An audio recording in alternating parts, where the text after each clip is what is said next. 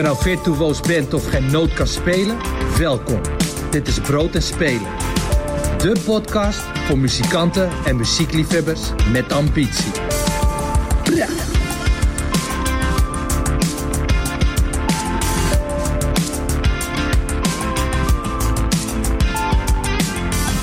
Welkom bij aflevering 34 van Brood en Spelen. De podcast voor ambitieuze muzikanten, nieuwsgierige liefhebbers en toevallige voorbijgangers.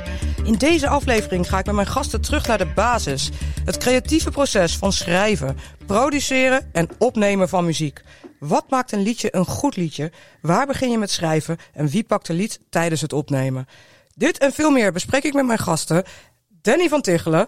Hij brak door met Mr. in Mississippi, nu Touche en bassist bij Blauwzoen. Vorige maand bracht hij de Label Epoch Volume 1 album uit. Een samenwerking met veel van zijn muzikale vrienden. Goedemiddag, Danny. Hey Amber, goedemiddag. Hallo, hoe is het? Ja, goed. Jou? Vereerd om hier te zijn. Goeie intro trouwens, deze podcast. Goed Lekker. liedje. Ja, zeker. Nou, dankjewel. Met veel dank aan Kimo en aan... Ja, was dat Kimo? Dat was Kimo de stem en Jesse heeft de muziek gemaakt. Dus ja, heel fijn. Naast jou zit Marg van Eenbergen. Je was ooit frontvrouw van indieband Seedling. Je produceerde je eigen soloalbums onder de naam Gram. Maar nu ben je producer, engineer, co-writer, alleskunner met een eigen studio in Amsterdam. Voor heel veel jonge talenten die wij ook kennen bij Grap. Zoals Ben Forte, Sterre Weldering, Charlie D. Welkom Marg. Hallo, ook goedemiddag. Ja, goedemiddag, goedenavond, goedemorgen wanneer je dit luistert natuurlijk. Zo is bij het. Een podcast, zeker.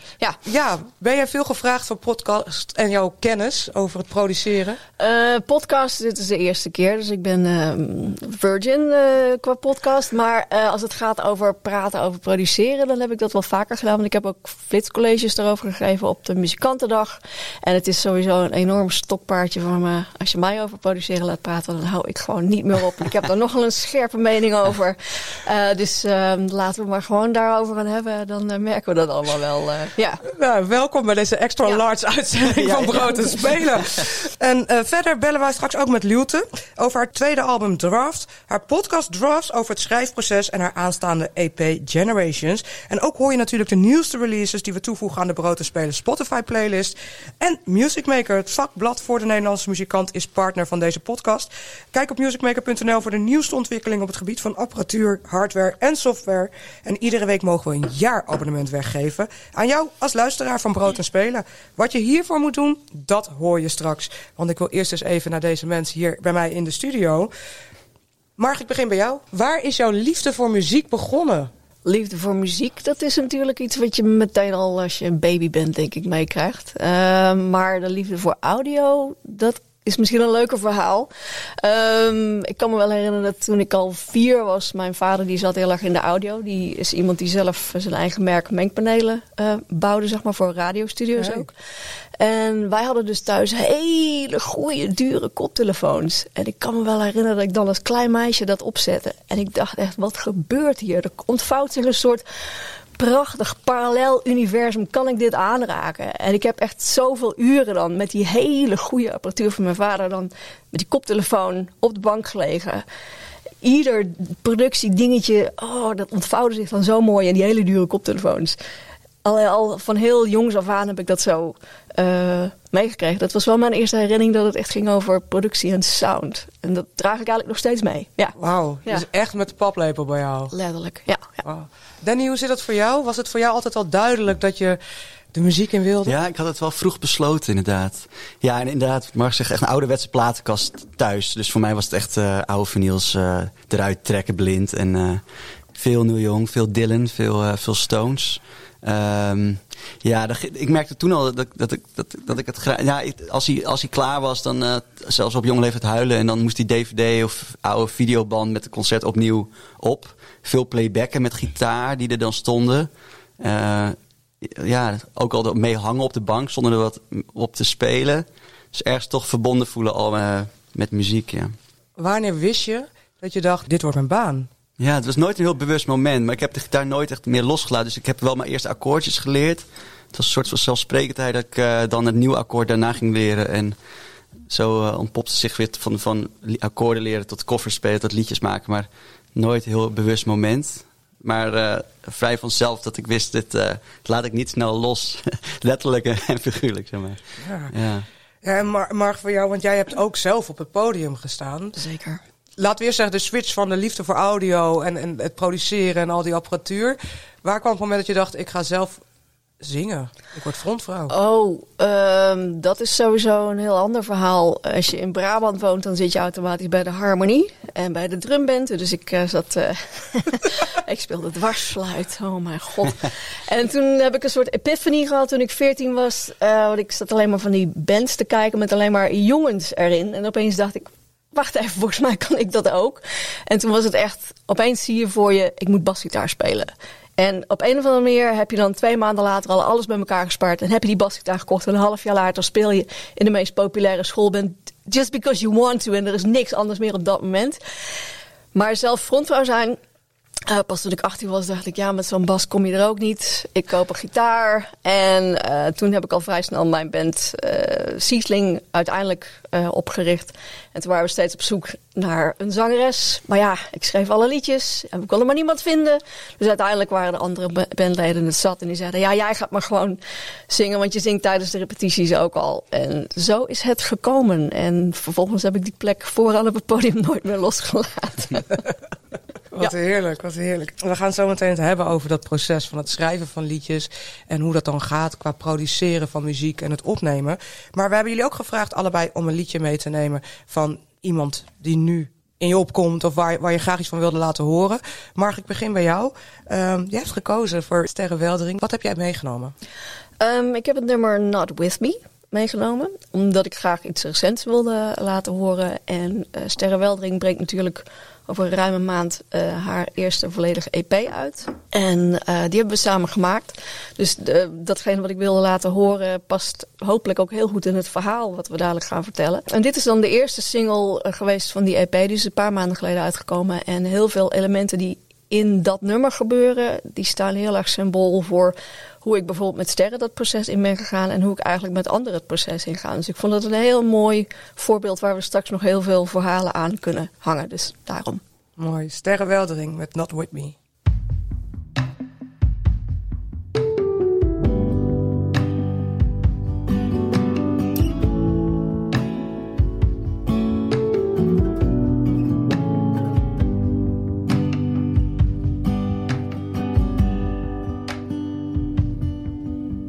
Lost lights in the dark, I try to catch them.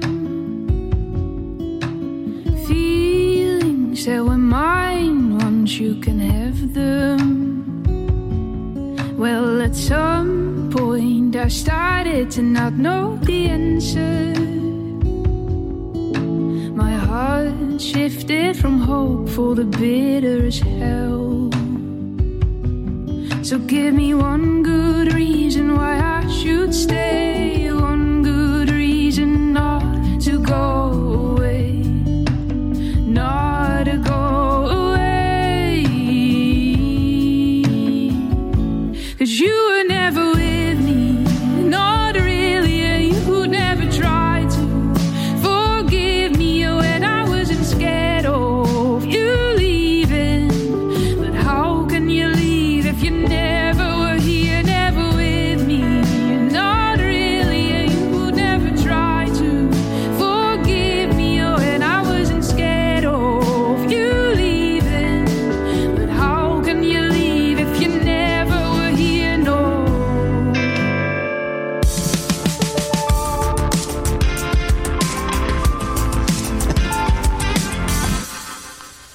Wat een prachtig nummer. Supermooi. Ja. Mooie stem ook, de Sterre. Ja. Prachtig. Jij zei dat jij kent haar ook. Ja, via Popsport. Dat is ook een landelijk coaching traject. En misschien is dat al 4-5 jaar geleden. Maar zong ze ook al, schreef ze liedjes op de akoestische gitaar. En toen was ze echt nog in de uppie. Speelde ze ook nog in de uppie. Dus ik heb er nog nooit zo mooi geproduceerd met band gehoord. Prachtig. Ja, heel mooi. Dankjewel. Ja, nee. Zeker. Ik wil dan inderdaad even helemaal naar het begin. Het schrijven van een liedje. Waar begin je?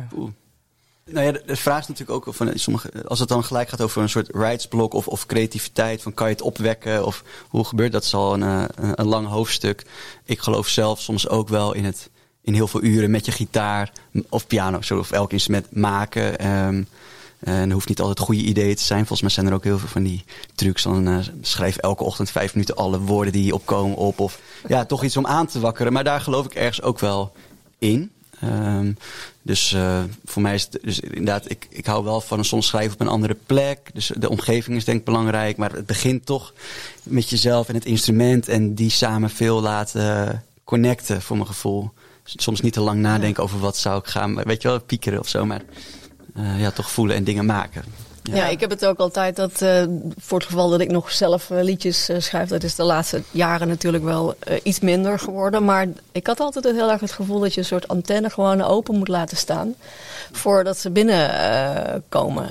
Het is een soort mindset of zo, dat je altijd daar open voor staat. Er zijn inderdaad trucs die ik ook zeker wel, bijvoorbeeld als je een opdracht moet schrijven, want ik schrijf ook soms wel eens voor reclame, dan is het gewoon, dan gebruik je die trucs van op een vast tijdstip of met een bepaald instrument even juist een nieuw instrument om iets nieuws uit te proberen.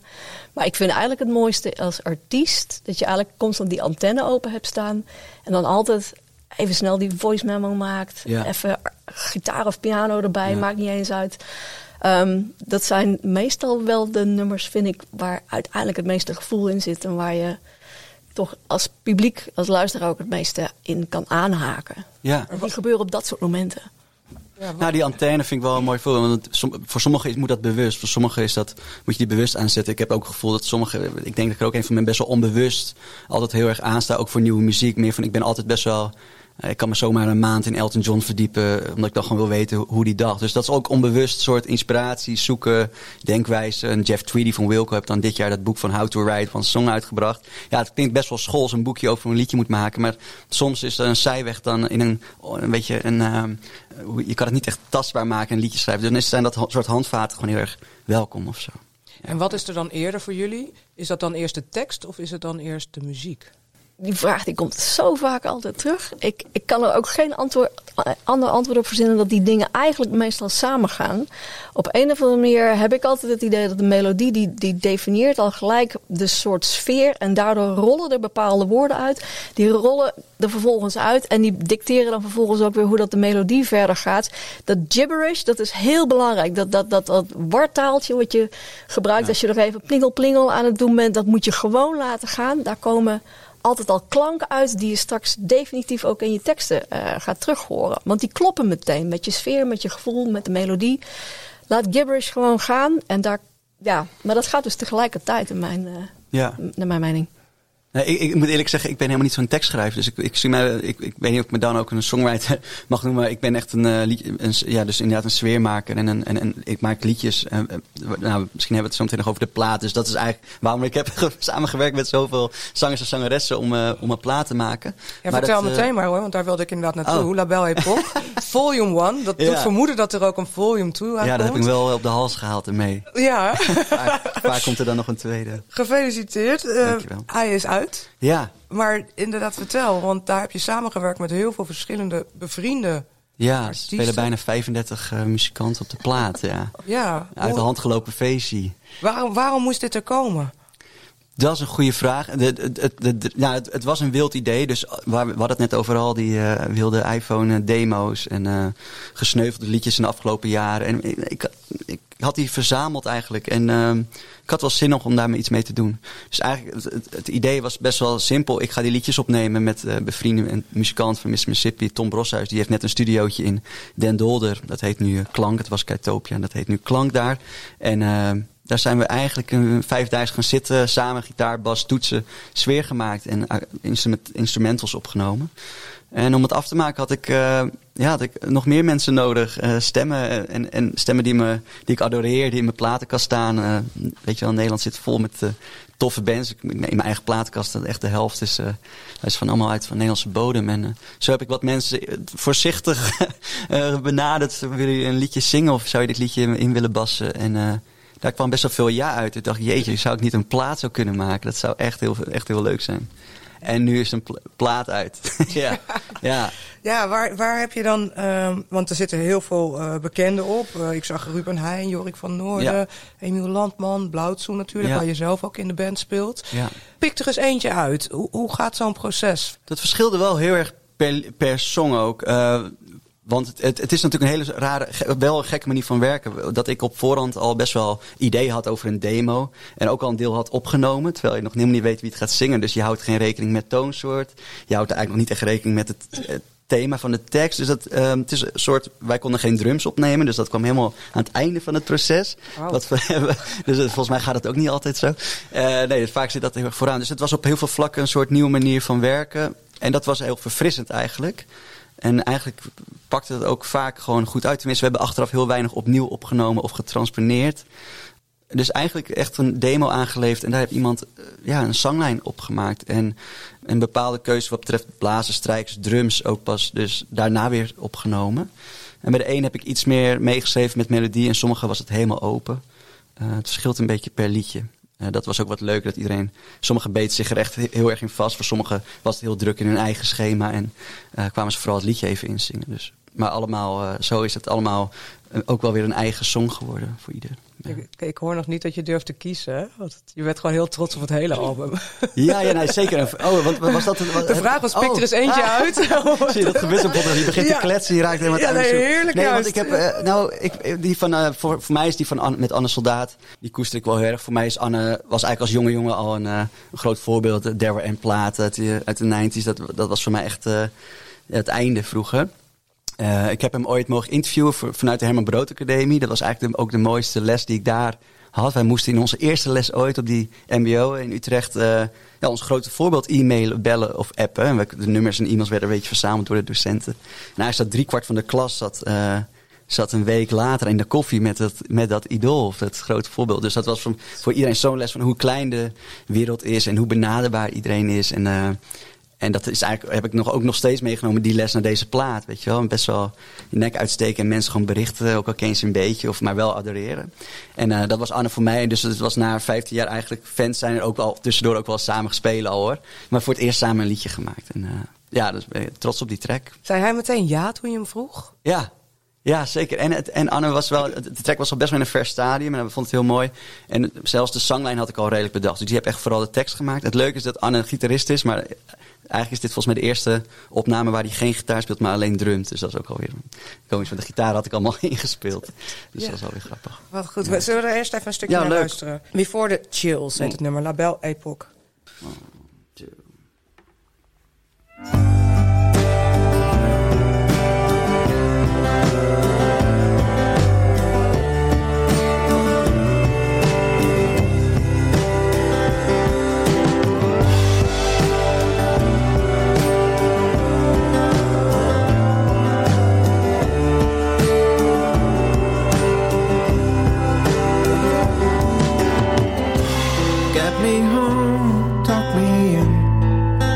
Sleep before the chills begin. Oh, it's a fight I can't win. And my plans are falling through. I'm running out of things to lose. Oh, and now I can't move. Should I beg or choose? Redefine, rearrange. Let's start with the change.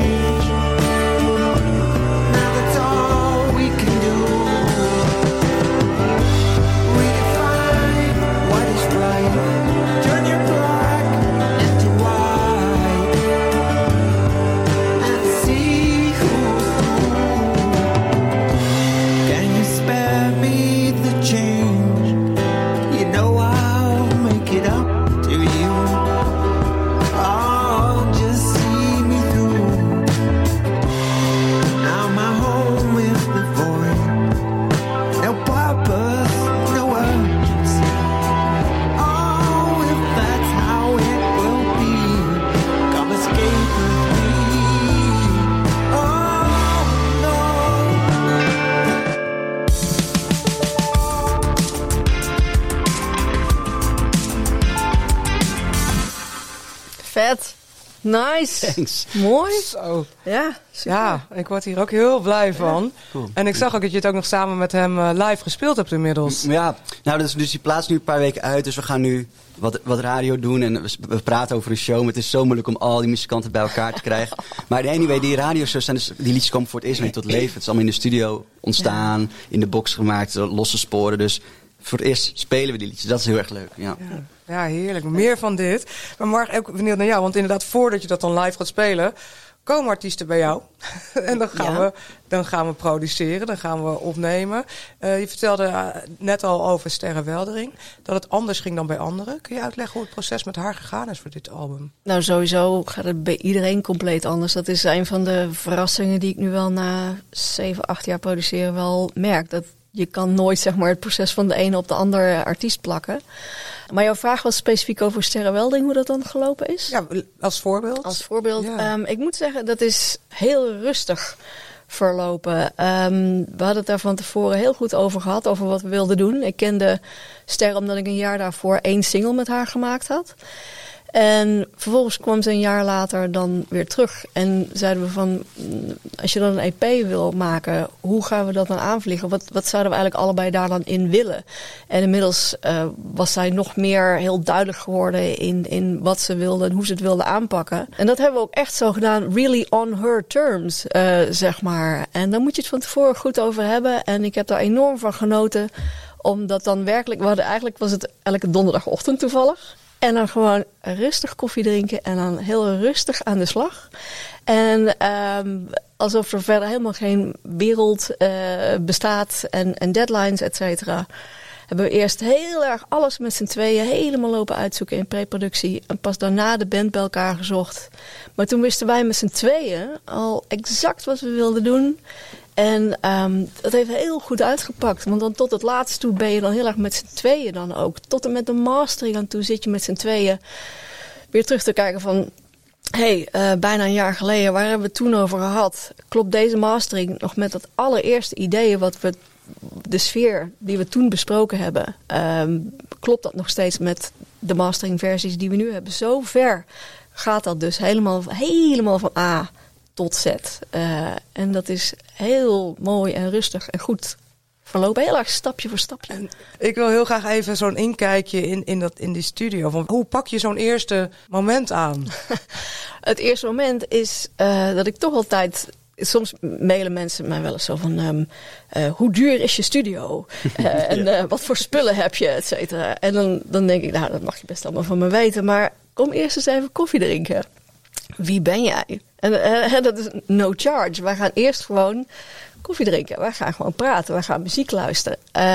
En dat kan nog wel even duren. Dat je echt een gevoel krijgt van, wacht even, hier hebben we het echt over hetzelfde ding. Hier vinden wij elkaar en hier gaan wij echt iets groters laten groeien. Soms heb je dat bij het eerste gesprek al meteen, dat de vonken ervan afvliegen en dat je allemaal nummers aan elkaar gaat laten horen. En soms zit je echt van, ja, er gaat hier iets groeien, maar we gaan nog een keer praten. En ik ga eens even naar een optreden van jou kijken. Of ze gaan mijn muziek die ik vroeger zelf heb gemaakt, eerst eens even checken. Maar ja, het grappige is, het lijkt allemaal heel erg touchy-feely om eerst te gaan praten en zo. Maar het is zo concreet. Wat ik al zeg, waar je het in eerste instantie over hebt, vertaalt zich zelfs concreet tot mixbeslissingen, tot masterbeslissingen. Dus ik zeg altijd, ja, kom gewoon koffie drinken en dan gaan we muziek luisteren. En dan gaan we kijken of we elkaar ergens in vinden. En dat is eigenlijk met iedere band of artiest wel altijd de start. Dat is dus ook wel een tip voor jonge artiesten. Voor als je voor het eerst gaat opnemen, zoek een producer waar je echt een klik mee hebt. Ja.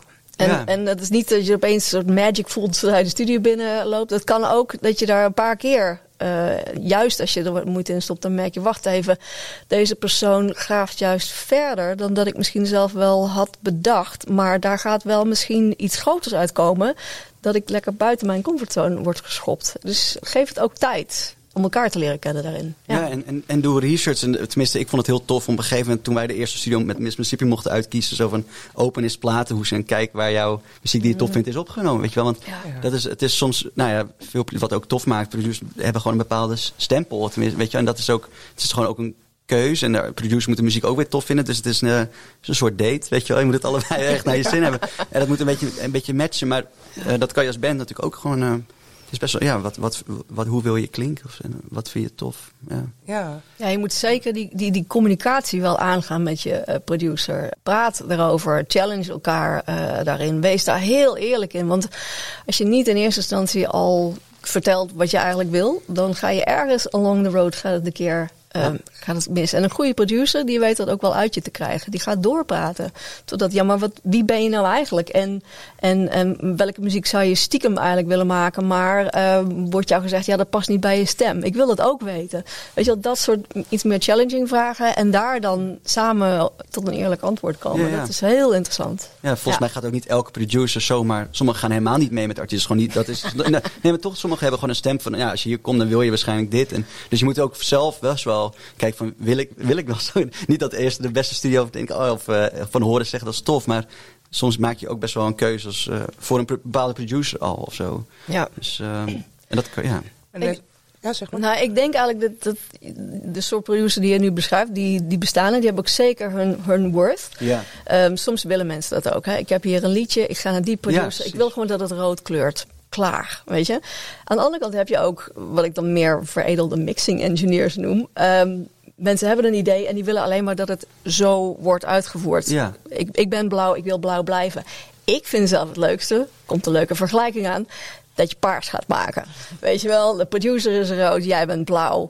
En wauw, er komt hier een nieuwe kleur uit naar voren die je zelf van tevoren nooit... De producer had het niet in zijn eentje, de artiest had het niet in zijn eentje. En dat is te gek, dat je elkaar naar de 120% daarin doet. En dat is, als dat gebeurt, dat is zo te gek voor de artiest. Maar kan je zeggen, voor de producer ook echt te gek. Ja, het is echt teamwork dus. Meer dan dat. Je overstijgt daarin jezelf. En dat is zo te gek dat je allebei bijna met de vuist in de lucht zit van... Yes!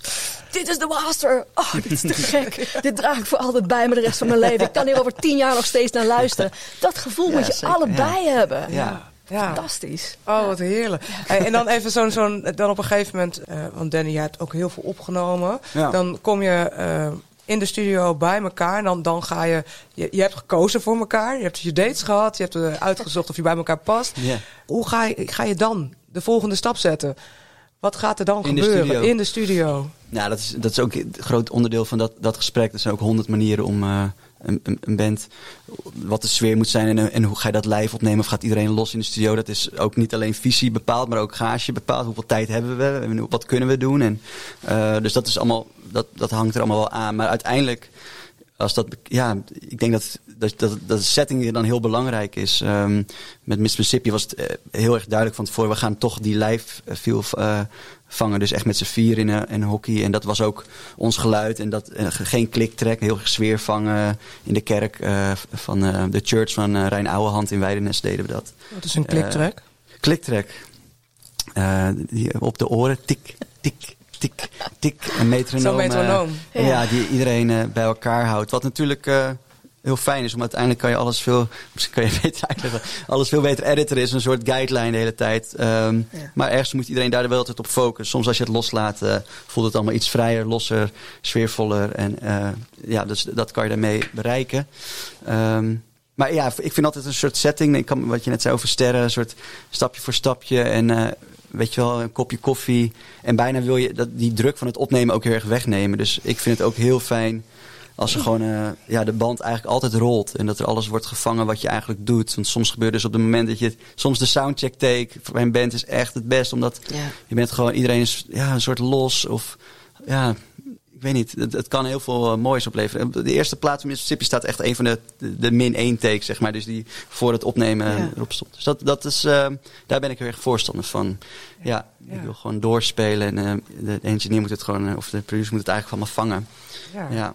Wacht, ja, ik ben er helemaal mee eens.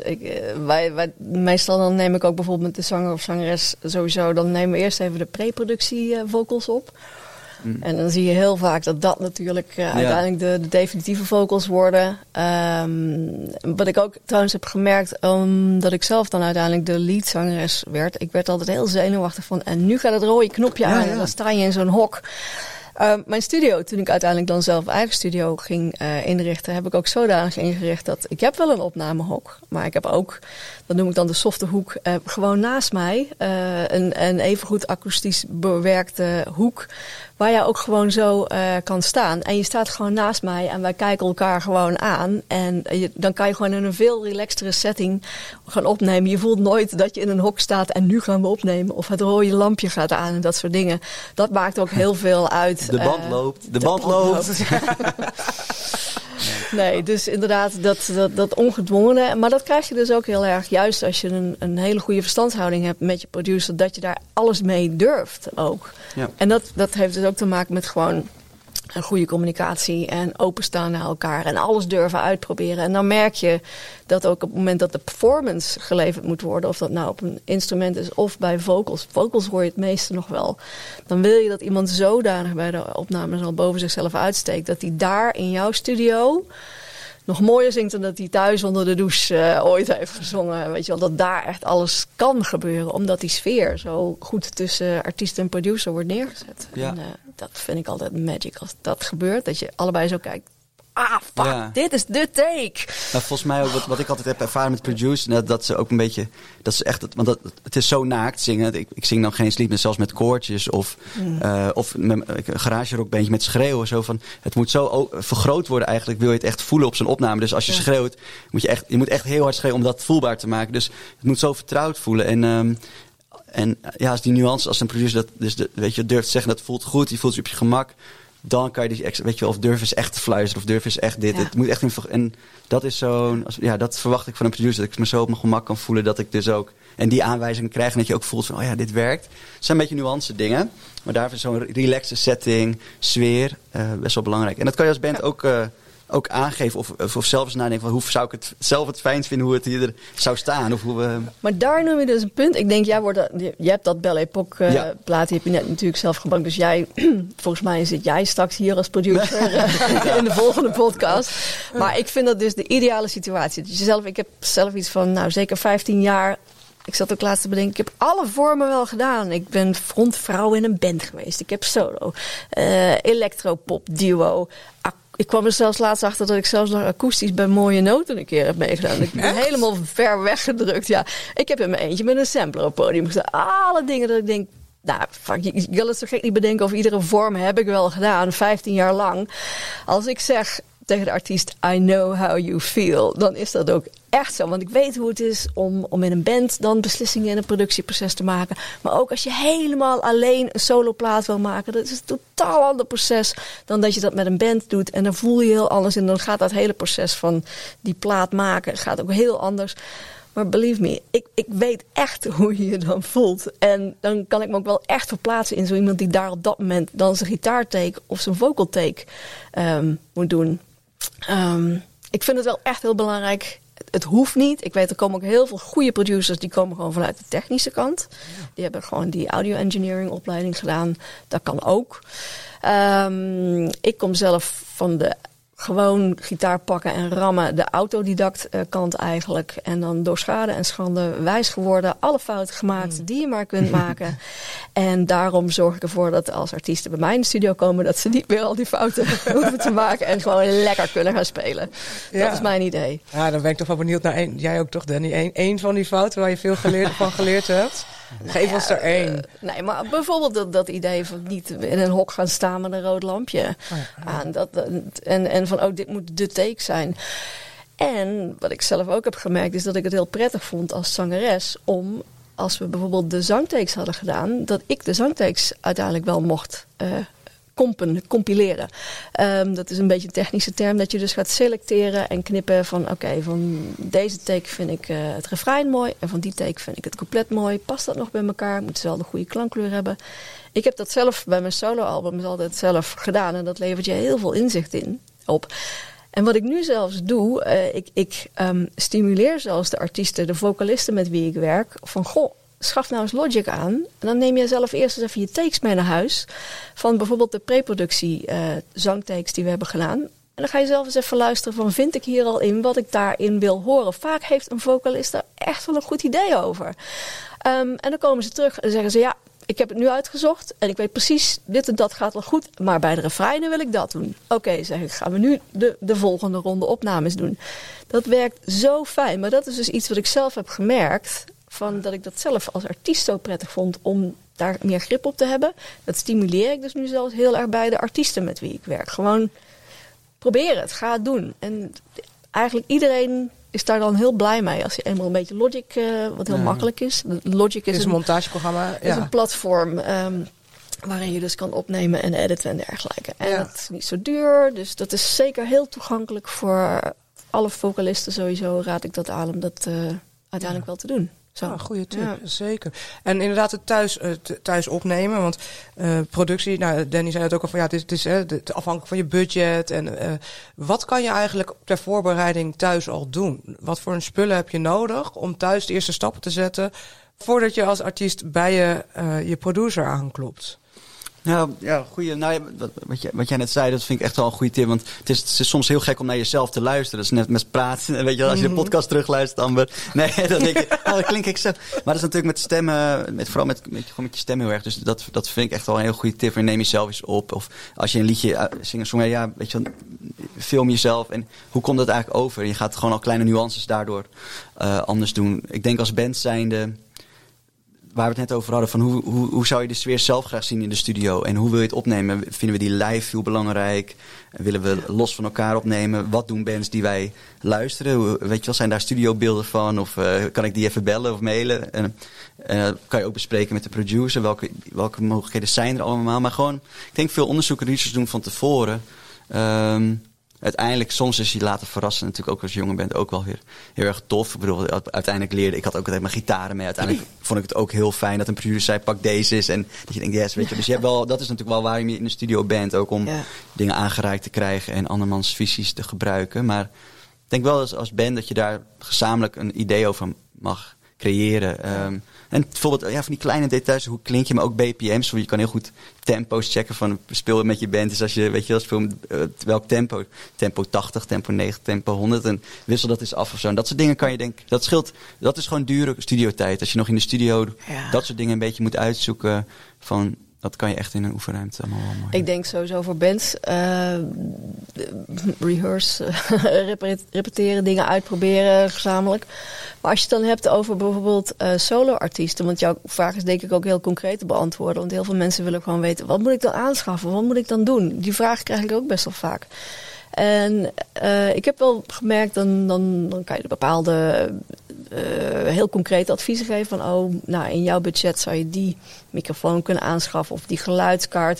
In ieder geval meestal raad ik mensen aan om Logic aan te schaffen, omdat dat het is €225 of zo. En het is dus een platform waarmee je ook kunt uitwisselen met je producer vaak. Ik werk in Pro Tools, dat is ook zo'n soort platform, en in Logic. Maar ik werk vooral in Logic omdat ik weet dat artiesten dat heel makkelijk kunnen aanschaffen.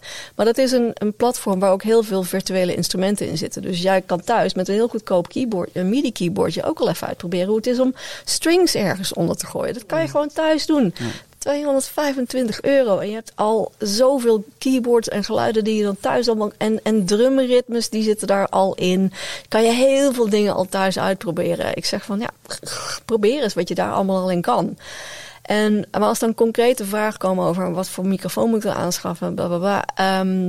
Ik heb ook wel eens gedaan dat ik bij mensen dan thuis langskwam om te kijken van mensen die dan toch graag vocals thuis wilden opnemen. Dan ben ik gewoon thuis gaan kijken van wat is hier mogelijk in jouw ruimte? Hoe kunnen we dat nog akoestisch nog aanpakken? Als je echt een combinatie wil maken van thuis opnemen met studio opnames. Daar sta ik op zich open voor.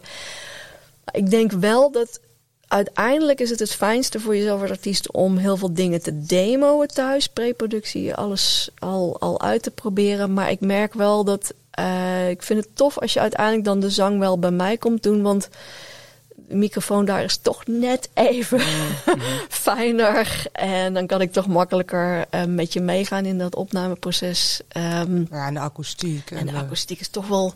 Dus ik zou vooral voor preproductie, wat jij net ook noemt over bands, weet je wel, zoek alle dingen die je van tevoren uit kunt zoeken. Die kan je al zo ver tegenwoordig met gebruik van gewoon simpele opnameapparatuur zelf al allemaal thuis uitproberen. Dat scheelt je enorm in je budget.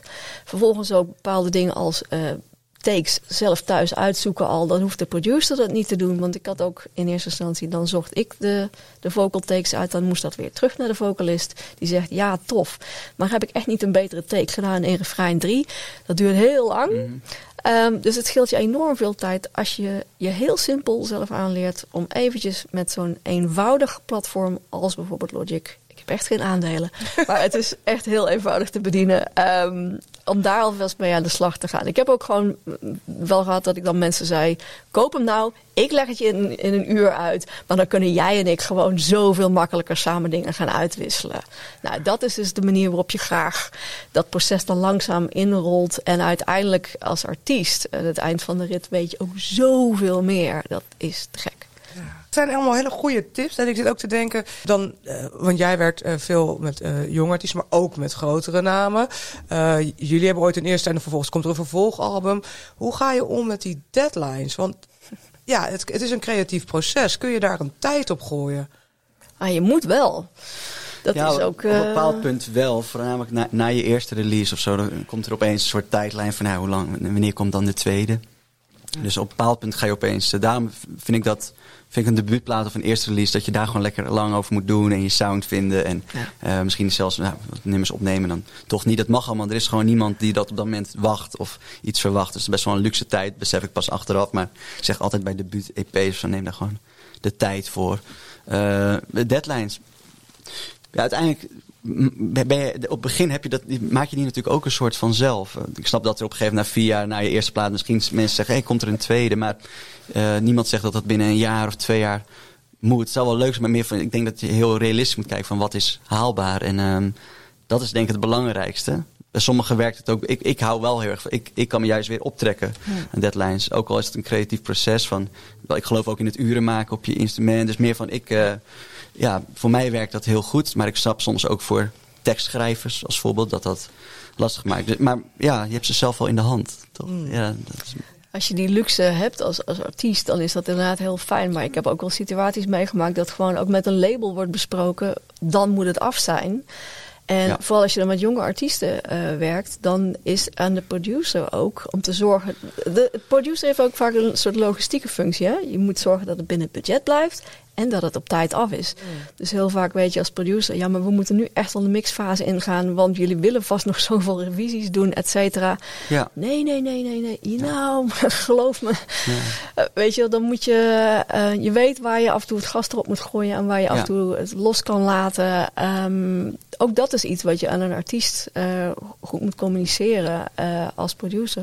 Dat er soms gas erop moet. Soms... Maar ook inderdaad echt een rol van de producer. Tenminste, ik vond het ook dat fijn om in een studio te komen met de producer. Dat vond ik echt de timekeepers, zeg maar. En wij gewoon het creatieve deel. En ik had er ook wel vrede mee.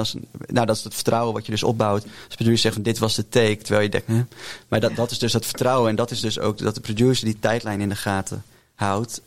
Maar ook met labels, daar heb je dus wel inspraak. Dus een gesprek. Dus ik vind dat, daar moet je denk ik voor uitkijken. Dat je niet je eigen graf graaft. Dat is gewoon heel erg zonde. Weet je, als je niet, uiteindelijk waar we het net over hadden, die blij zijn met het masters, je maakt echt iets voor altijd. En als dat 3 maanden extra kost om dat voor altijd anders in de kast te hebben staan, wat je dan moet je dat zeker doen. Aan de andere kant hebben sommige mensen weer iets meer deadline nodig, anders doen ze 10 jaar over een plaat. Ja. Dat is een beetje een balans. Inderdaad. Ja. Nou, ik ga zo meteen, dan wil ik van jullie ook nog horen hoe dat dan inderdaad zit. Ik hoorde dat jij cassettebandjes zelfs hebt uitgebracht. Ja. Dus ik ben heel benieuwd van wat is nou handig? Waarop komt uiteindelijk dan die plaat of die EP uit? Op vinyl of toch op CD? En ik wil ook gewoon even van die lekkere anekdotes hebben uit zo'n studioruimte. Maar ik had beloofd dat we ook even gingen bellen met Luwte. Dus dat gaan we zo meteen doen. En we hebben een nieuwe sponsor. En daar kan Kimo je alles over vertellen. Vanaf nu hebben we elke maand de nieuwsrubriek Gear Talk in samenwerking met Music Maker. Chris Dekker praat je bij over de nieuwste ontwikkelingen op het gebied van apparatuur, hardware en software. Dit keer vertel ik over een Orson Audio microfoon, een nieuwe lijn Fender gitaren en bassen, een Orange versterker, een lijn bijzondere akoestische gitaren van Gibson, maar ik begin met een IR-pedaal van Boss. Je leest er steeds vaker IR's, oftewel Impulse Responses. De Kemper Profiler Amp is waarschijnlijk de bekendste, maar er komen steeds meer pedalen en versterkers die met IR's werken. In het kort gezegd kopieer je met zo'n apparaat het geluid van een bepaalde sterker pedaal en het wordt dus als gitaar. Op deze manier kun je op het podium en in de studio makkelijk schakelen van bijvoorbeeld een realistische virtuele AC30 naar een Twin, een JCM 800 of een Supro. Het Boss IR200 pedaal heeft 8 versterkmodellen aan boord, van clean tot high gain en maar liefst 154 IR's van speakerkasten. Natuurlijk kan je ook je eigen IR's laden en met dit pedaal kan je je gitaar of pedalenport rechtstreeks op een PA of computer aansluiten. Gibson komt met een betaalbare, in Montana gebouwde serie akoestische gitaren met een zogenaamde playerport. Gibson gebruikte dit aan de zijkant gemonteerde klankgat al in 1964 met als doel om natuurlijk jezelf beter te horen. Dit hebben ze gemoderniseerd en uitgewerkt voor de nieuwe serie akoestische gitaren. De serie heet de Generation serie en bestaat uit 4 modellen. Kleinere gitaren zijn populair en Gibson begint dus met de G00, de G00. Maar je hebt ook de J45-achtige G45 en de Jumbo Cutaway, de G200. De G-Writer maakt de serie compleet. De G00 en de G45 zijn volledig akoestisch, terwijl de G-Writer en G200 een LR-back systeem hebben. En die kan je dus inpluggen. Verder komt met de Player Plus serie met een aantal opvallende nieuwe kleuren en opgewaardeerde specs. De serie bestaat uit een Stratocaster, een HS-Strat, een Telecaster, een Nashville Tele, een actieve Precision Bass en een 4- en 5-snarige actieve Jazz Bass. Wat opvalt aan de Player Plus instrumenten zijn de afwerkingen. Naast wat traditionele kleuren zijn er gedurfde, in een andere kleur overlopende finishes en coole metallic sparkle afwerkingen. Maar Plus houdt meer in dan een nieuw uiterlijk voor de Player-serie. Het merk spreekt van pro-kwaliteit met een prijs van €100.000. En de modellen hebben onder meer de New Noises elementen en locking stemmechanieken. De Orange Crush reeks van solid-state gitaarversterkers, transistor dus, is een groot succes. En het bedrijf komt nu met de Super Crush 100, een 2-kanaal top of combo met ingebouwde reverb. Het volledig analoge JVET voorversterkerontwerp stelt de Super Crush in staat om clean en high-gain geluiden voor te brengen. En de 2 voorversterkerkanalen zijn volledig onafhankelijk. Je hebt dus of veel headroom om de amp bijvoorbeeld als pedalenplatform te gebruiken, maar je hebt ook verpletterende gain als je daar behoefte aan hebt. En er zijn wat nuttige functies voor live en opnemen. Er is een gebalanceerde DA-out met speakersimulatie, een 2x12 kabinet. En met een schakelaar kun je kiezen of dit virtuele kabinet een open of gesloten achterkant heeft. Toen AKG stopte met fabriceren in Wenen, bleef er een team van zo'n 20 man achter. Echt van ingenieurs tot marketingmensen. En samen besloten ze om Austrian Audio op te richten. Veel producten zijn op de oude AKG's gebaseerd. En helemaal nieuw is de CC6, een condensatormicrofoon met een klein membraan. De CC levert een zeer rechte frequentierespons met een voorbeeldige karakteristiek. Het heeft een bijzonder laag ruisniveau en een zeer grote dynamiek. Met een kleine kapsel is de CC erg geschikt voor strijkers, hout- en koperblazers, maar ook voor percussie, akoestische gitaar of als overheadmicrofoons. Alle mics worden met hand gemaakt in Wenen en zijn dus zeker niet bedoeld voor de budget thuisstudio. Volgende maand ben ik er weer met productnieuws. Check ondertussen musicmaker.nl voor veel meer nieuws of bestel het nieuwste magazine zonder verzendkosten op muziekmagazines.nl. Tot de volgende keer. Ja, wil je op de hoogte blijven van de nieuwste ontwikkelingen? Laat ons weten wat je vindt van de Brood en Spelen podcast. Dat kan met sterren of een review in Apple Podcast. Maak een screenshot van jouw review. Stuur deze via direct message op Instagram of per mail broodenspelen@grap.net. Dan verloten we onder de inzendingen iedere aflevering een jaar abonnement op Music Maker. Het vakblad voor de Nederlandse muzikant. En dan gaan we verder met Luton. Want zij bracht dit jaar haar tweede album uit, Draft. In aanloop naar haar album maakte ze ook een podcast, Draft, met een internationale artiest over het schrijfproces. En afgelopen week kwam haar nieuwe single, Nothing New, uit. Genoeg om over bij te praten dus. En ze hangt nu aan de telefoon. Hele goedemiddag, Luton. Goedemiddag. Goedemiddag. Hoe is het met je? Het gaat goed. Waar ben je allemaal mee bezig? Nou, om precies te zijn, heb ik heb net aan een nieuw liedje gewerkt vanochtend. En ik ben gewoon verder aan het schrijven. En ik heb net met ontwerper Sonja van Hamel hebben we hele mooie posters bedacht om te verkopen tijdens onze tour in oktober. Dus daar was ik vandaag mee bezig. Oh, wat heerlijk. Al die creativiteit. Ik ben er dol op. Want laten we eerst even teruggaan naar het begin van dit jaar. Want daar bracht je je album uit, Draft. Wat is het verhaal van dit album? Nou, ik denk dat als ik iets maak, dat ik heel vaak reageer op wat ik dan daarvoor heb gemaakt. En ik heb mijn eerste plaat, Luton, heb ik helemaal in afzondering met name gemaakt. En heel erg dat ik dacht van, nou, als ik op zoek wil naar mijn eigen stem of naar mijn geluid, dan moet ik helemaal alleen zijn en niet beïnvloed worden door andere mensen. En dat beviel me heel erg en dat werkte ook heel goed. Alleen ik merkte dat ik daar wel iets te veel mijn identiteit van had gemaakt. Dus ik heb eigenlijk met Draft kwam ik erachter dat dat woord kwam vaak terug en dat is natuurlijk tocht. En tocht komt van buiten. Dus dat ik toch wel zin had in meer buitenwereld en ook meer contact met andere mensen. Dus dat ik dacht van, misschien is, en dat vond ik ook mooi aan het woord draft, omdat dat natuurlijk ook schets betekent, is het gewoon allemaal iets vloeibaarder wie je bent en wat je voorkeuren zijn en hoe iets goed werkt of zo. Dat je je niet moet vastslijten in iets. Wat heb je... Want je zegt van ik heb dus dat je ook meer behoefte had weer aan buiten. Had dat ook te maken met corona of zat je al in dat proces?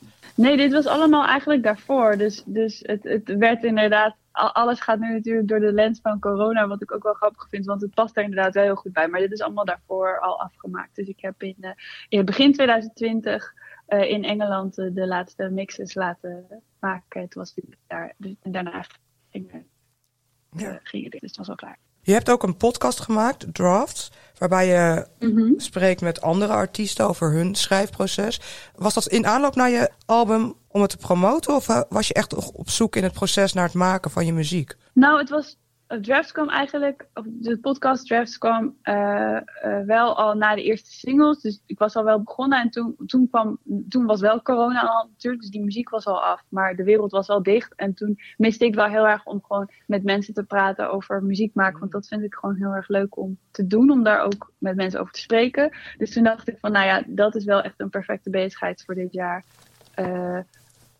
Want ik had gewoon zoiets van, kijk, de wereld gaat dicht en heel veel spelen zullen we waarschijnlijk niet kunnen doen. Maar op deze manier kan ik wel nog een beetje in contact blijven met mensen die dingen maken. En ik heb daarnaast ook me bijvoorbeeld heel erg toegelegd op het maken van video's. Omdat dat ook natuurlijk dingen zijn die je goed kunt maken in de tijd dat het was dicht zat. Dus het kwam gewoon zo goed uit en het fascineert me gewoon mateloos. Dus, Ja, heerlijk. En hoe ziet jouw eigen proces eruit van het maken van muziek? Dat verschilt eigenlijk heel erg.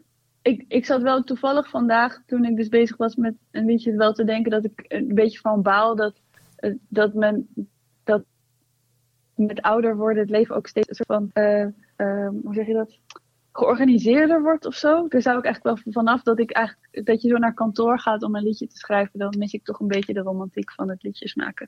Dus, want dat deed ik vroeger altijd 's nachts. Veel 's avonds. Maar ik denk dat mijn proces ziet er eigenlijk altijd anders uit. Maar ik probeer altijd op bepaalde dingen te letten. Maar nu ben ik gewoon heel erg bezig met dat het allemaal heel intuïtief is. Dat ik bijvoorbeeld niet te veel naar luister tussendoor. En dat ik het vers blijf en heel erg op mijn gevoel alles kan doen. Dus niet veel over na kunnen denken.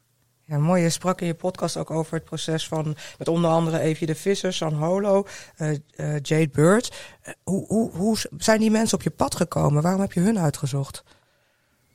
Nou, eigenlijk omdat ze op een bepaalde manier in mijn kringen zitten. En toen kon ik ofwel direct ofwel via en te pakken krijgen.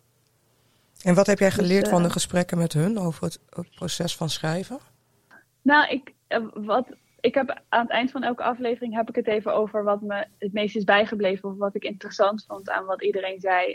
En eigenlijk zit er in ieders manier wel iets. Ik denk dat ik uit iedereen wel iets haal. Dus bijvoorbeeld Charlotte Digerie had het heel specifiek over dat zij humor zo belangrijk vond in haar muziek. En dat vond ik wel leuk om over na te denken van hoe serieus moet je jezelf eigenlijk nemen op het moment dat je muziek maakt of zo. Dat vond ik eigenlijk wel een leuk inzicht. En wat ik grappig vond bijvoorbeeld aan Evie de Visser is dat zij heel erg vertelde dat zij dingen nooit helemaal afmaakt. Dat zij wil dat het nog open eindjes heeft en dat er iets moois zit in dat openlaten daarvan. En dus zo had iedereen heeft eigenlijk wel een bepaald ideaal of een bepaald gevoel bij zijn of haar werk wat ik interessant en inspirerend vond. Ja. Oh, wat heerlijk. Ja, dit is echt een aanrader. Ik heb hem met veel plezier geluisterd. 2 keer zelfs. Leuk. Mooie gesprekken. Mooie muziek ook trouwens in de podcast. Heb je die zelf gemaakt? Nou, de muziek is veelal de track die zeg maar onder het gesprek ligt echt ter illustratie het geluid wat uit hun liedjes komt, zeg maar. Een beetje zoals bij Song Exploder ook de onderdelen los te horen zijn. En in de intro zit een stukje uit mijn liedje van mijn plaat Draft. Mooi. En dan heb je alweer nieuwe muziek gemaakt. Je EP komt 22 oktober uit, Generations. Waar gaat deze EP over? Nou, ik had eigenlijk tijdens het maken van Draft... Want altijd als ik een plaat maak of als ik dingen maak... dan maak ik veel meer dan uiteindelijk te horen is natuurlijk. Want je moet gewoon heel veel maken om iets goeds te maken. Is mijn ervaring. En tijdens het maken van Draft heb ik veel meer tracks nog afgemaakt. En 2 daarvan die hadden op een bepaalde manier niet zoveel met de plaat te maken. Ze waren ook iets... poppier op een bepaalde manier. Maar die vond ik wel heel erg goed bij elkaar passen. En die paste qua onderwerp ook echt perfect bij elkaar. Dus die ga ik nu uitbrengen als een EP'tje. Het worden 2 liedjes en 2 illustraties daarbij. Een soort van voice memo's. Omdat ik daar ook heel erg van hou. En dat wordt samen met het EP'tje. En dat heet Generations. En het gaat over... Nou, het zijn eigenlijk 2 liedjes. En eentje gaat heel erg over... dat ik zat na te denken over hoe eigenlijk... al mijn voorouders hebben geleefd en wat ik daar eigenlijk van meekrijg. Of wat ik daarvan meeneem en wat ik daar niet van wil meenemen ook. En hoe dat zich hoe dat altijd cyclisch is. En het andere liedje wat erop komt te staan, dat heet Restless Before Breakfast. En dat komt uit met de EP samen. Dat gaat eigenlijk over wat ik heel erg zie als mijn generatie. Die een beetje ik zie het een beetje als de burn-out generatie. In elk geval de mensen die gewoon... Ik zie om me heen heel veel mensen die struggles hebben met tijd. En met hun gevoel daarover. Dus daar gaat dat over. Ik ben heel benieuwd. 22 oktober komt die uit. En je gaat dus weer optreden. Ja, klopt. We gaan komende maand op tour. Vanaf 17 oktober naar Hengelo en Amsterdam, Utrecht, Rotterdam, Parijs en Brussel. En daar heb ik super veel zin in. Genieten. Dus het eindelijk het op het podium brengen van het album wat je al uitbracht. Ik wou zeggen, ik wou heel hard door je heen zeggen dat we nu ook met de band op zo'n hele fijne plek zijn. Dat als we dit nu live spelen, dat ook zo goed voelt. Dus ik heb echt heel veel zin. Oh, het is je ook meer dan gegund. En met al die creativiteit om het weer echt te mogen laten zien en te laten horen van de mensen. Ik heb nog een stukje van jouw single wat ik heel graag wil delen met de luisteraar van Brood en Spelen. Nothing New. Wat is dus het verhaal achter deze single? Nou, als ik heel specifiek ben, dan is het refrein eigenlijk gebaseerd op een stukje wat uit de Bijbel komt. En ik ben opgegroeid in een christelijk gezin. En ik vond dat stukje... Ik zocht op de uitspraak van niets nieuws onder de zon. En toen kwam ik erachter dat dat uit de Bijbel kwam. En dat daar... Ik ben zelf niet langer gelovig, maar ik ben wel zo opgevoed. En ik vond dat stukje tekst zo mooi dat er eigenlijk wordt gezegd van... Maar alles wat er gebeurt, dat is al een keer gebeurd. En ik had daar voor mezelf aan toegevoegd van... Maar dat heeft misschien niet altijd iets met jou te maken. Als in, je kunt je... waar je nodig hebt, je daarvan losmaken en wat je nodig hebt meenemen. Zoiets. Dat was het. Prachtig. We gaan er naar luisteren. Dankjewel dat je even aan de telefoon wilde komen. Liute. Ja, no problem. Nothing new.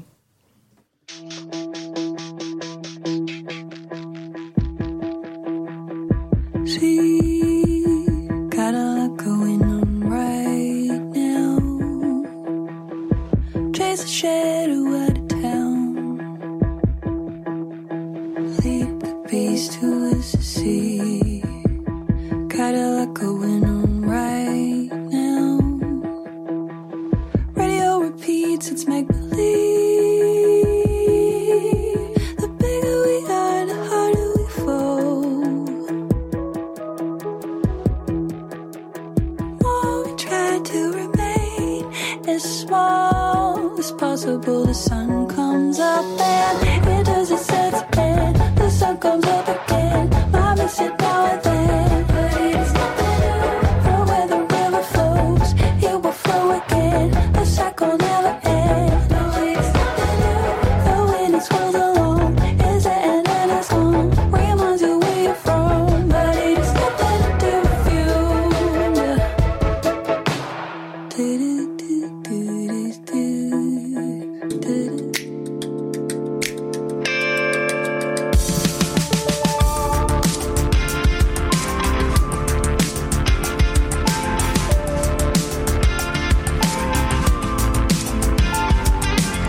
Ja, Luton gaat dus weer het podium op. 20 oktober staat ze in Amsterdam. En kijk even op haar website luton.com voor alle tourdata.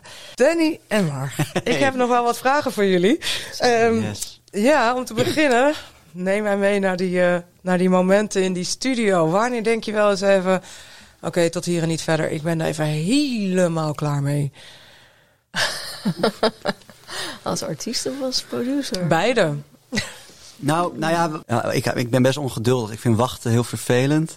En vooral als ik niet weet waarop. Terwijl ik natuurlijk uiteindelijk ook steeds meer wel wat opnemen. En dan snap ik heel goed, weet je wel. Ik kost gewoon tijd. Dus ik kan een heel ongeduldige muzikant zijn in de studio. Maar daarnaast kom ik ook wel steeds vaker plekken dat er snel geschakeld kan worden. Dat je een beetje een toetsje hier kan pakken, die doet het gelijk. Oh, maar hoe zou dit eigenlijk klinken? En ik vind dat toch fijn, zo'n plek waar alles snel het doet. Of zo, dat je snel kan schakelen. Vaak is dat ook misschien iets kleinere studio's. Maar in ieder geval, daar word ik altijd heel blij van. En ik word chagrijnig, ongeduldig als ik wacht, maar ik weet niet waarop of zo. Maar dat is ook een soort sfeerding weer, weet je wel. Van, ik ben eigenlijk helemaal ready en we hebben toch een soort bepaalde focus, een soort goede focus. En die moet dan een beetje bewaard blijven. Dus dan kan ik wel eens puffen of zeuren. Ja. Het is grappig om dat zo te horen, want ik merk dus dat als producer moet je inderdaad ook wel geduld hebben. Als iemand dan nog een take en nog een take en nog een take. En ik merk dat mij best wel goed afgaat. Ik kan daar heel zen van worden, omdat ik I've been there. Ja. Omdat ik weet hoe dat is dan. En dan voel je gewoon, nee, geef me echt nog een keer die take. Aan de andere kant heb ik ook wel meegemaakt dat als producer moet je soms juist even zeggen, stop. Jij gaat nu even roken of iets doen. We gaan nu even een rondje lopen. Dat heb ik ook wel eens. Dan ga ik gewoon even zeggen, nu stoppen we. En dan gaan we gewoon even, letterlijk even een blokje om wandelen. En daarna kom je weer terug. Ja. En dan ben je gewoon allebei weer fris. En soms moet je ook even dat dus durven doen om gewoon even een pauze erin te durven gooien. Wat ik heb geleerd, want dat kon ik dus echt niet waarderen op het begin, zeg maar. Mm. Maar nu snap ik ook waarom. Want voor als artiest, soms ga je dan 3 dagen opnemen, je eerste single of zo. Je hebt daar dan geld voor. En dat zijn eigenlijk dagen van het jaar. En dan kijk je naar uit en eigenlijk kan er geen één moment verloren gaan. En het moet snel en een rondje lopen. We moeten door, weet je dat? Ja. Dat had ik heel erg. En aan de andere kant ken ik nu producers gewoon als vrienden. Maar dat is gewoon hun daily job. Die hebben echt geen zin om de hele dag 3 uur lang over te werken. Of echt gewoon 10 tot 6 echt knijterhard te rennen. Omdat het is gewoon de daily job. Dus meer van, ik heb ook geleerd, het tempo is ook gewoon wat ik voor ogen had. Dat is normaal dat het ietsje lager ligt. En dat is ook gewoon een goed tempo. Dat is wel een goede les, weet je wel. Ja. Dat je ook gewoon als bent van, misschien is dit ook gewoon, als dit in een dag gebeurt, is dat gewoon netjes en goed. En kijk, een artiest wil inderdaad gewoon meteen gaan sprinten. Ja. Terwijl een producer weet, meisje, jongen, je gaat een marathon in. Ja. Laten we even 1 tandje lager. Want jij weet misschien niet dat je dan jezelf anders over een halve dag al helemaal hebt uitgeput. Maar ik denk dat het wel zo gaat gebeuren. Dus ga even met mijn marathontempo aannemen of zo. Ja. Dus ik denk dat dat wel beter werkt dan voor het langere proces. Ja. Mooi. Ja. Hebben jullie nog... jullie hadden even tijd om na te denken. Ik wil wel eens weten van die geheimheid van een studio. Van zo'n plek waar je... What happens in the studio stays in the studio. Nou, er zijn niet echt veel geheimen. Het is gewoon altijd een hele toffe week. Ik moet wel met deze plaatopname heb ik dus heel veel met Tom. Tom we zitten nu in een... het is een beetje vergelijkbaar met deze ruimte waar we het opnemen. Echt een woonkamertje, zeg maar. Eigenlijk nog kleiner. 60 dagen daar op elkaars lip. En vooral 's ochtends we begonnen wel netjes om 10 uur. Maar ja, vaak natuurlijk elke avond was er wel iets te vieren als er wat op de band stond. Dus vaak was het toch even de kroeg in of even thuis wat biertjes. En Tom had zich op een gegeven moment een enorme irritatie aan mijn gesmak. En gepuff en gesteun tijdens mijn akoestische gitaartakes. En dat werd ook heel vies op een gegeven moment. Je krijgt toch een soort dat katerige gesmak. En dus op een gegeven moment had ik echt elke ochtend van die akoestische gitaartakes met een roemijk en de hele tijd dat biergesmakken tussendoor. En toen moest ik echt dingen daardoor opnieuw doen. Dus het is niet echt een blunder, maar ik vond het wel toen ik het ook terugluisterde. Ja, dit kan ook niet. Toch, dus of om 11 uur de eerste take, of gewoon toch iets op tijd naar bed. Maar best wel vieze gitaartakes was het resultaat. Amen. Love it, wat goed. Ja, ik zit gewoon te denken, er gebeuren ook wel eens dingen die niet zo leuk zijn in de studio. Bijvoorbeeld als iemand echt over een bepaald nummer dan vertelt waar het over gaat, en er zit echt een nare ervaring achter of zo. Dan moet je het wel over kunnen hebben. Dus ik ben eigenlijk eerlijk gezegd, of je hebt gewoon je dag niet aan, het gaat helemaal mis met opnames of zo. Ik vind echt, what happens in the studio stays in the studio. Ik vind ook dat juist als je een goede sfeer hebt tussen artiest en producer, dan moeten ook die dingen mis kunnen gaan. Ja. Want het is niet allemaal zoals het in de videoclip staat. Oh, dit is een gekke take. Ja, we doen er nog een. Weet je wel? Nee, het is soms gewoon pijnlijden. Omdat je denkt, ik wil hier het mooiste ter wereld maken en het lukt niet. En soms zit je er allebei doorheen en zo. Het zijn misschien wel misschien ook de meest kwetsbare momenten als band. Ik denk dat nu heb ik niet enorme bandruzies gehad, maar de meest geïrriteerde of meest de venijnige tonen kwamen wel in zo'n proces. En dat komt omdat er ergens druk is weer opnieuw met snel keus maken. En vooral een band met 4 kapiteinen, wat vaak toch gewoon het geval is van. En opeens komen dingen, er moet snel geschakeld worden. En soms zo, de visie wordt als band zijn zo onder de loep gelegd. En daarom, we hadden het net over voorbereiding. Wat je echt als band wil. Hoe willen we klinken? Dat daarvoor. Want als dat tijdens het proces gebeurt. En je weet dus die tijd. Het geld tikt door. Tijd telt door. Snel keuze maken. Kunnen we door. Maar eigenlijk moeten we hier toch wel even over praten. Dat zijn wel tricky. Het kan best wel venijnig zijn. En wat happens in the stays in the studio zeker. Maar dat zijn wel. Nu ik terugdenk. Dat de meeste heftige discussies zijn toch misschien wel op dat soort momenten geweest. Ja, dus daar moet je ook wel de tijd voor nemen om dat goed met elkaar uit te praten. Ja, ook omdat je nog steeds een plaat wil maken waar iedereen echt achteraf blij mee is. Want als je dus zometeen een plaat hebt waar iemand op zegt van ja, maar dit wat gebeurt, van dit gaan we toch niet doen. Dan dat is dramatisch natuurlijk. Dus dat is wel het kwetsbare van in de studio, denk ik. Ja, juist de mooiste dingen gebeuren omdat je je kwetsbaar op kunt stellen in de studio. Maar dat kan ook soms dus misgaan. Dat iemand daardoor even van slag is of zo. Dat gebeurt ook wel eens. En dan moet je er ook goed mee om kunnen gaan. Het is wel eens gebeurd, ja. Klinkt wel eens een mooi en heel intensief proces. En ook, maar het is ook werk. Hè? Er hangt een soort van romantiek wat je ziet in films en zo.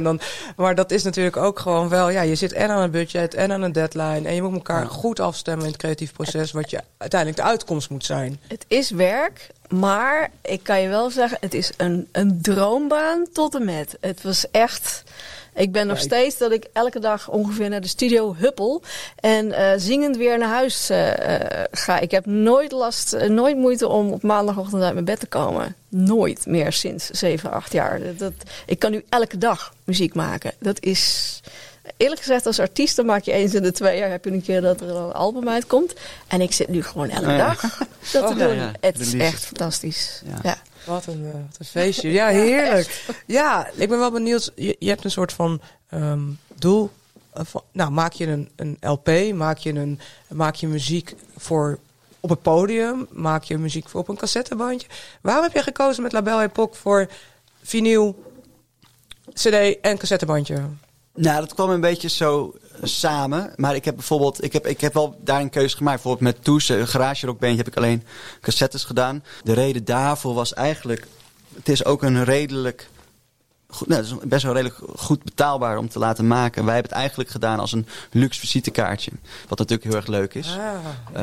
Laten we zeggen dat je gemiddeld, volgens mij ligt het natuurlijk aan hoeveel je bestelt. Maar laten we zeggen €2,20 of €2 of €1,80 per cassette. Nou ja, dat is natuurlijk op zich, moet je niet aan iedereen die in het zaal staat geven. Maar als je daarvan 100, 200 laat drukken, is het een hartstikke leuk visitekaartje met e-mail en alles erop en eraan. En het was een soort live, het was ook op cassette opgenomen. Dus dat was de link. Voor de rest, ja, cd of alleen digitaal of vinyl. Ik denk dat het heel erg aan je publiek ligt. Met Label Epoch wilde ik echt de muziek, de fijnproevers, muziekliefhebbers benaderen. En ook toch echt dat zijn ook een beetje die nog naar de platenzaken gaan, voor mijn gevoel. In ieder geval de statistieken nu over. Er zijn inderdaad is bijna 6, 7 keer zoveel vinyl verkocht dan cd van Label Epoch. Dus dan kies je voor vinyl, maar dat is wat duur om te maken. CD is nog steeds leuk, maar sommige mensen doen het nu alleen digitaal. Ja. Maar maakt het in het proces ook uit waar het uiteindelijk op terechtkomt in hoe je het maakt of opneemt? Nou, tracklist vind ik wel, voor de mensen, dat is natuurlijk, wij hadden ook met de band in de studio eigenlijk het meest gedoe over tracklist volgorde. En de vraag is natuurlijk, wie luistert eigenlijk van begin tot eind? Maar dat vind ik voor vinyl nog wel iets moois hebben. Geluidskwaliteit, ik vind het altijd wel allemaal heel erg ingewikkeld en lastig. Maar of dat allemaal nou zo waar is. Maar ik vind wel dat je bij vinyl, ik vind het heel leuk om een plaat zo te puzzelen van, wat is nou het verhaal en wat is een mooie lijn? En dan maak je dus voor mijn gevoel wel echt voor vinyl een soort A- en B-kant. En dat vind ik, daar ga ik dan vanuit. Ja. Heel mooi dat dat nog inderdaad gebeurt. Gelukkig komt vinyl weer terug daar, zodat je dat verhaal van een hele plaat ook kan vertellen. Ja, en een soort spanningsboog. Ja, zeker. Ja. Maar ook, ik zie ook ook volgens mij Abel van Henjo, die zijn eigen plaat dan weer alleen digitaal, die postte gisteren op Instagram. Trouwens, wie wil er eigenlijk een vinyltje? Want misschien moet ik hem wat laten drukken. Weet je wel, dat is ook een manier. Zo van, hij is uit en wie wil er eigenlijk, wat? Dat zie ik ook steeds vaker wel gebeuren. Niet het risico lopen dat je met stapels, zoals vroeger volgens mij elke garage nog vol staat met stapels merch. Dus dat snap ik wel ergens. Maar ja, dat digitaal, het gaat natuurlijk ook allemaal steeds sneller voor mijn gevoel van losse tracks en... Dus dat is ook wel een wereld. Maar ik vind ook daar dat je gewoon je muzikant hard moet volgen. En wat jij... Want uiteindelijk, weet je wel, je zet het zelf in de kast. En wat wil je graag als je er... Ja, voor mij is dat dan vinyl. En een mooi kleurtje vinyl en een mooi boekje erbij. En dat is dan iets wat ik voor altijd in mijn kast heb staan. Dus ik denk dat je ook daar eigenlijk vanuit moet gaan. Ja. Wat vind je mooi om te presenteren? Ja, zeker. Ja, toen jullie nog bij Mr. Mississippi zaten, toen kwam de vinyl ook weer terug. Ja. Dus ik heb inderdaad volgens mij de cd voor als ik hem op de achtergrond. Ja. Maar die vinyl staat dan mooi in de kast, inderdaad. En leuk. En we hebben toen ook heel erg de plaat, want dat vind ik wel heel belangrijk, dat die er gewoon allemaal blijven, dat we die blijven supporten. Dus wij hebben toen ook volgens mij nog zelfs een maandje Spotify verlaat. En dan, dat was trouwens 2013, dus ik weet niet of dat nog steeds opties zijn. Maar en toen wel gewoon 25 instores in een maand gedaan of zo. En support de platenzaak en breng de plaat naar de mensen toe, weet je wel. En dat vind ik nog eigenlijk nog steeds wel een mooie gedachte. Ja, zeker. Ja, we hebben het gehad over het schrijfproces, over het maken van liedjes waar jullie liefde voor muziek begonnen is en het produceren. En uiteindelijk staat die master, die wordt dan gedrukt op een vinyl of een cassettebandje of een cd. Die bestaan ook nog. Ja. En dan gaan we door tot slot naar dat podium. Hoe is het voor jou, Mark, als producer, zoals nu de artiesten die jij geproduceerd hebt, dat het album af is, of die EP. Hoe is het voor jou om dan die plaat waar jij aan meegewerkt hebt dan live tot leven te zien komen in de zaal? Ik heb me daar in het verleden dan nog wel mee lopen bemoeien. Want het ding is, als je dus met een artiest, met een solo-artiest, eigenlijk samen met een producer heel erg een plaat gaat maken, zonder dat die artiest zelf een vaste band heeft. En je hebt daar bijvoorbeeld, ik hou er nogal van om een hele bak strijkers eroverheen te gooien. En dan moet je dat naar live gaan vertalen. En dat is fantastisch op die plaat. Maar hoe ga je dat dan live vertalen? Ik heb me daar in het verleden nog wel vaak mee bemoeid van hoe moet jij dan je band gaan samenstellen? Of hoe kunnen we toch stiekem dan die strijkers door iets anders gaan vervangen en zo. Dus dan ben ik toch nog wel betrokken uit hoe dat dan, in het proces van hoe dat dan uiteindelijk ook live neergezet gaat worden. Want als je iets op een plaat neerzet en je bent niet een band die alles al van tevoren heeft rehearsed en eigenlijk met z'n 4 of met z'n 5 al redelijk kan neerzetten. Maar vooral als je met een solo-artiest iets groters dan die persoon zelf in zijn uppie kan doen neerzet, dan is het wel fijn als producer om nog even de nazorg, zeg maar, daarin te doen. Daar ben ik toch ook wel van. Dan kan je wel zeggen, op dat moment word je er niet meer voor betaald. Maar come on, het is ons kind en ik wil het ook even goed de wereld in helpen. Ik vind het wel goed dat het een nazorg is en geen voorzorg, zeg maar, want dat is wel, maar dit kunnen we, hoe gaan we dit dan live doen? En dat tijdens dat hele productie. Dus dat is wel, want daar heb ik echt ook vaak meegemaakt met mensen van, maar dat kunnen niet, dat is echt, dat kadert juist alle inspiratie en creativiteit af. Dus ik vind echt dat je helemaal in de studio juist helemaal los moet gaan. En het kan inderdaad best een karwei gaan worden. Maar voor alles zijn tegenwoordig oplossingen. En als het liedje goed is, of het inderdaad met een band is, of met strijks of zonder. Ik heb dus ook nu weer een paar van die akoestische versies van mijn plaat gemaakt. Als dat liedje daar is, dan is dat ook met een akoestische gitaar te spelen. Natuurlijk niet die ervaring van de plaat, maar het is misschien wel leuk. Dat er wat juist dan een soort alternatieve live versie is. Of, zeker. Zeker nazorg in plaats van voorzorg. Ja. Mooi. Ja, zeker. Ja, wat een goede tips allemaal. Dank voor jullie verhaal, jullie adviezen, tips en toch nog een klein inkijkje in zo'n studio in die geheimen. Tot slot de vraag die ik altijd aan iedereen hier stel. Wie of wat in jouw leven heeft jou iets meegegeven waar je nu iedere dag nog profijt van hebt in je carrière? Nou, ik moest gelijk net denken aan een kreet die Rijn Ouwehand tegen mij zei, terwijl we de eerste plaat aan het opnemen waren. Want alles wat we bespraken kwam daar naar voren. Dus een beetje stress, een beetje mot, spanning, tijdsdruk, gaan we wel snel genoeg. En Rijn zei toen tegen mij, het voelt nog steeds een beetje gek om te zeggen, het is maar muziek, zei hij.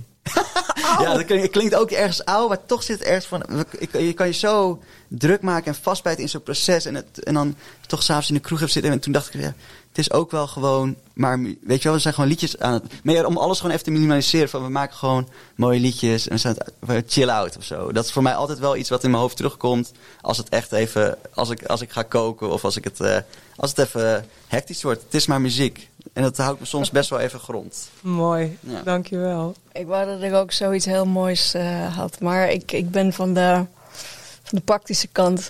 Volgens mij heb ik een tijd lang dat ik echt bepaalde spreuken nodig had om mezelf... toen ik begon als producer, je begint met helemaal niks, niemand wil je. Je moet jezelf je eigen baan maar creëren. Toen heb ik wel aan bepaalde spreuken vastgehouden. Ik geloof dat het zelfs Winston Churchill was die zoiets had gezegd van... als het echt iets is waar je echt niet zonder kan leven... never, never, never, never, never give up. En dat heb ik toen heel lang op mijn laptop, waar ik muziek op maakte, heb ik dat neergezet. Zo van, ik kan niet zonder die muziek leven. I'm never, never, never, never, never, never gonna give up. En ja, uiteindelijk, 7 jaar later, zit ik hier. Dus Ja, prachtig. Never give Dat is up. helemaal niet Ja. praktisch, dat is prachtig. ja, Dank. niet filosofisch. Ja, dank jullie wel allebei voor jullie verhalen. Kom nog eens terug hier in de studio. Thanks, wel leuk. Graag. Ja, tot de volgende keer. Ik dank mijn gasten Danny van Tichelen, Marg van Eenbergen en Luwte. Jij thuis of onderweg, bedankt voor het luisteren. Volgende week Brood en Spelen backstage met Shakuru Tajiri over sonic branding, het produceren van muziek voor grote merken. En laat ons weten wat je van deze podcast vindt via sterren of een review op Apple Podcast. Dan help je anderen ons ook te vinden. Maar belangrijker, stuur je een screenshot van jouw review per Instagram, direct message of het Brood en Spelen podcast. Of per mail, broodenspelen@grap.net. Dan maak je kans op een gratis jaarabonnement op Music Maker, partner van onze podcast en het vakblad voor muzikanten. Op musicmaker.nl vind je alles over de laatste ontwikkelingen op het gebied van apparatuur, hardware en software. En volg ons sowieso even op Instagram, want dan kun je ook vragen stellen aan mijn gasten die hier over 2 weken plaatsnemen. Tot slot laat ik je achter, zoals altijd, met muziek. The Visual speelt op 21 oktober in de Waalse Kerk. Ze deden in 2017 mee aan de popronde. En The Visual bracht een prachtig Moments of Being uit al in 2019. Waarop Anne van Rij en Timon Persoon sfeervolle, herfstachtige popmuziek schrijven. Dat past toch helemaal bij dit moment. Once van The Visual.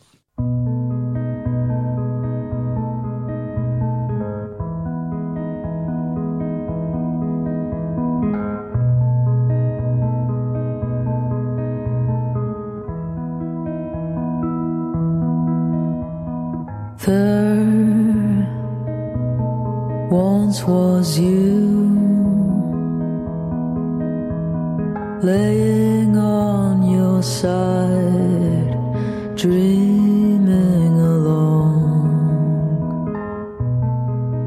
astray in youthfulness. The endless sky longs for a change.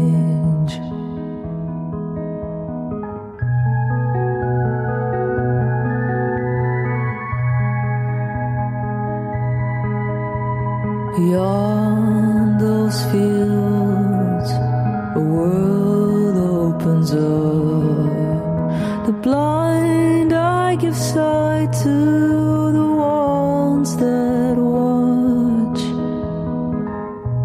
A world is the wind. Dare